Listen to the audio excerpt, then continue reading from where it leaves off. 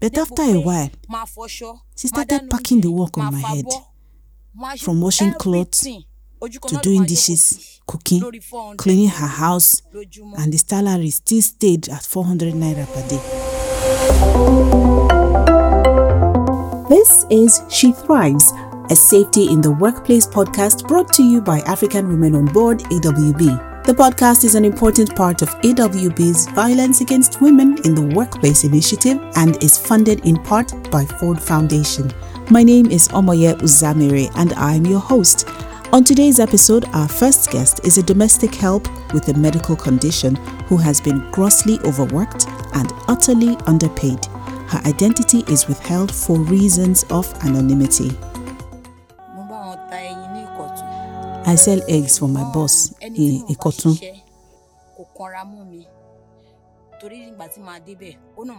The agreement we had was that she will pay me 400 naira per day. She contracted me only to sell the eggs, but we did not discuss that I will make any deliveries. It was when work began that she started to make me to do deliveries for her across town. I didn't complain at first because it was my only source of income. But after a while, she started packing the work on my head. From washing clothes to doing dishes, cooking, cleaning her house, and the salary still stayed at 400 naira per day. I continued to endure it, as my father used to say, the more people know about your challenges, the more they exploit you. It's because she was aware of my financial problems and my health problems, and she knows that I have nowhere else to get employment because of my cataracts. That's why she continued to exploit me. There's nowhere else I could go. I continued to endure it.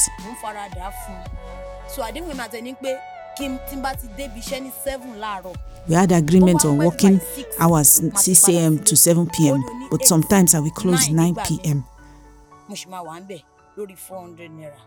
I asked her for a raise, but she said business was bad, which me I know is not true.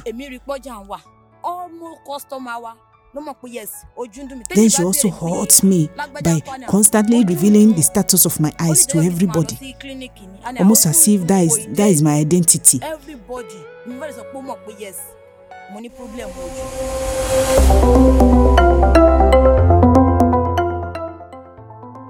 Now, in the case of our primary guest, the violence she experienced was in the form of economic oppression and exploitation. To discuss this lady's disturbing experience, we have invited two guests who would shed some light on how violence against women in the workspace occurs in the domestic workplaces. We have Inem King, Program Manager at African Women on Board, AWB. Also joining us is CEO of Miriam Gray Pharmacy, Jennifer Esiaba. You're welcome to the podcast, ladies. Now, the case of our primary guest is a bit tricky because her workspace is in the home of the employer. The impression about workplace violence against women is that it only occurs in professional settings or that it doesn't occur outside of professional settings. Now, what steps do you think can be taken for public enlightenment about the various forms in which workplace violence occurs? Thank you for that, for the question, Omoye. The perspective that violence only occurs in professional spaces is definitely a narrative that needs to be changed. And I would say that part of the ways we can address is just to have more conversations about these things because people don't know. I would say that one way we can do that is by using media, the mountain of media, to pass the message of how important it is, or to pass the message that violence is not just something that happens in professional spaces.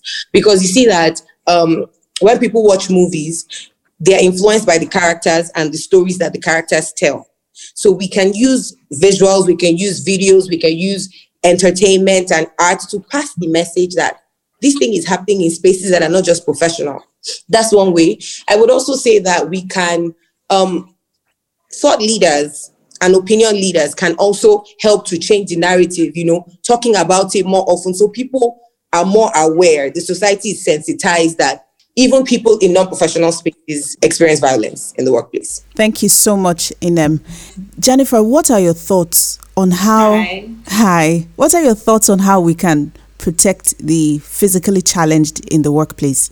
Physically challenged in the workplace? Well, like Inem mentioned, the first thing or first most important step that needs to be taken is actually defining what is termed as, violence or harassment in the workplace, because I might confuse my boss cautioning me with violence and react in a certain way to that. Also, very importantly, awareness, education. We need to talk about certain things. I think it's 2000 now. So the Me Too movement has changed the way everybody views gender-based violence everywhere, at home, at work. So most importantly, the more we speak about these things, the more open we are about these situations, the better it is. As for physically challenged, for anybody, the more we speak about it, the more we are open to situations like this, the easier it is for us to tackle the outcomes. Okay, thank you. Now, another question I have for you, Jennifer. Our primary guest had mentioned that her employer kept telling people about her condition. Oh, she has cataracts. Oh, she has cataracts, and that was insensitive, especially because it was a condition that she had no control over. What do we do? How do we sensitize the public about how to be more sensitive towards the plight of women, in the workplace living with medical conditions? Okay. Unfortunately, based on where we live and reside, Nigeria, we don't have very stringent laws.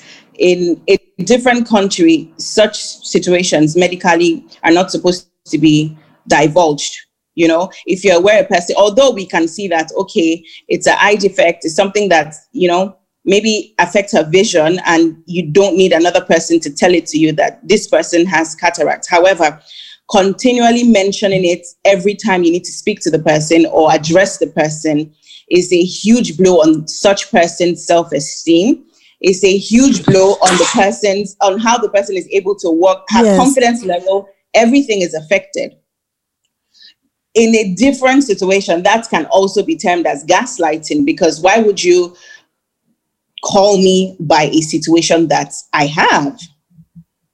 So definitely, I feel like even things as that are termed not as serious as maybe sexually transmitted diseases or incurable disease like HIV, AIDS, you obviously cannot address a person by their HIV status. It's illegal.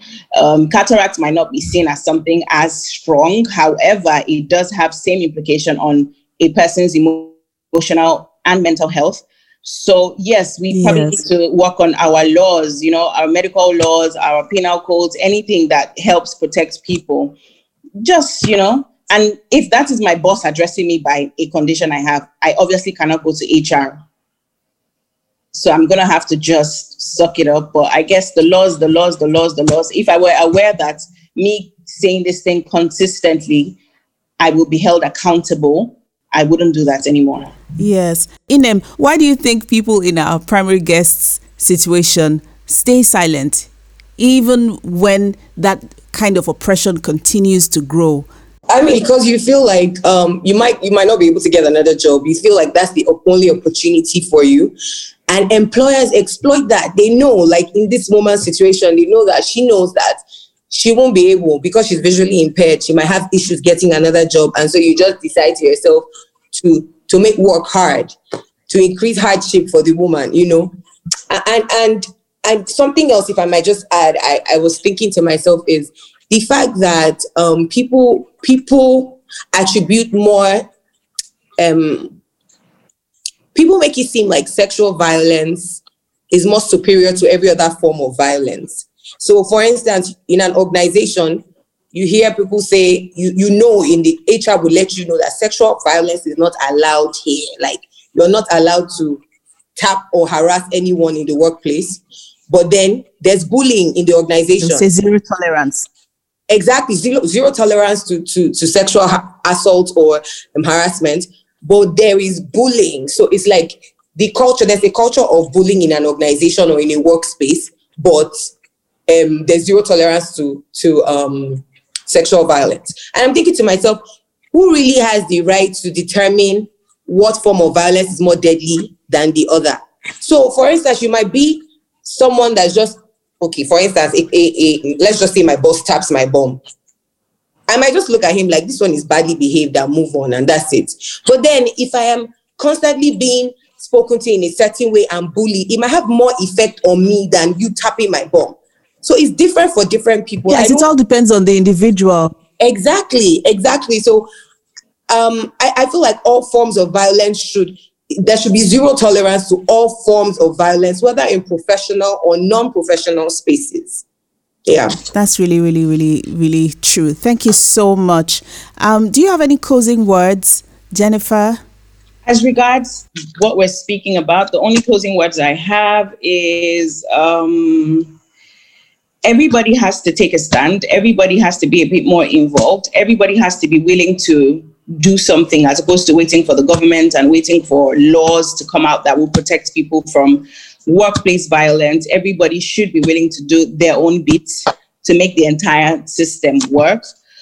In the eventuality that it gets to the point that you need to speak out, make a report, it's also nice for us to know that if I go to the police station to report a heinous crime that has to do with violence, I should be comfortable enough to know that there is like a gender desk I would meet that is manned by a person that is conversant with gender-based or work-based violence, such that I don't get there and I'm speaking and they're looking at me like, oh, were you robbed?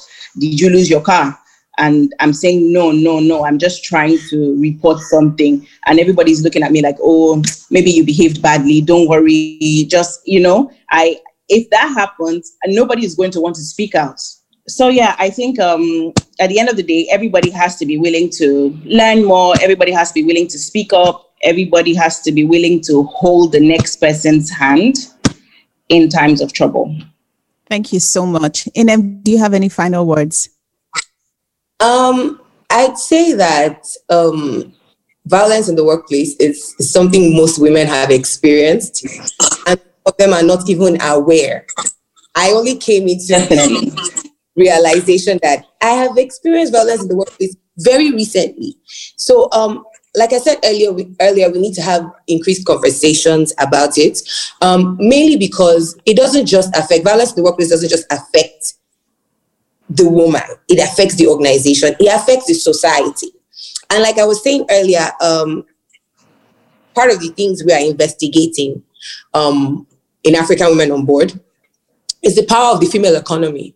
We're saying that women are an emerging market, and as an investor, or anyone really, once you identify an emerging market, what do? You investigate into it. So we know that some of the things that affect women is this issue, violence in the workplace. It's like it limits them, or it stops them from coming into their leadership positions, from attaining leadership roles, from growing, and all of those things. So it's something that everyone, I literally feel like everyone is a relevant stakeholder as regards this topic. Everyone needs to be aware. The conversation needs to just keep moving. That's my end note. Okay, so a follow-up question to the topic that we're dealing with, a follow-up question to the case of our primary guest. As AWB, what options are available for women in non-professional spaces who face violence, like the lady who is roasting bole and fish on the streets, like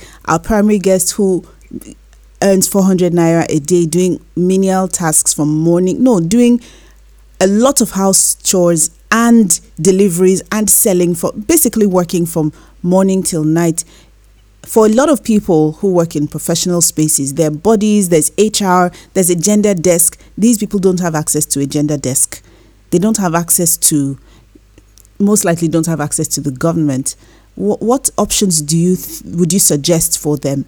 First of all, I feel like most of these people, like we said, we need to be sensitized, first of all, because if you don't know that you are going through something, if you don't know you're experiencing this thing, then you don't even see the need to speak out. So one of the things we're doing as well is conducting focus groups.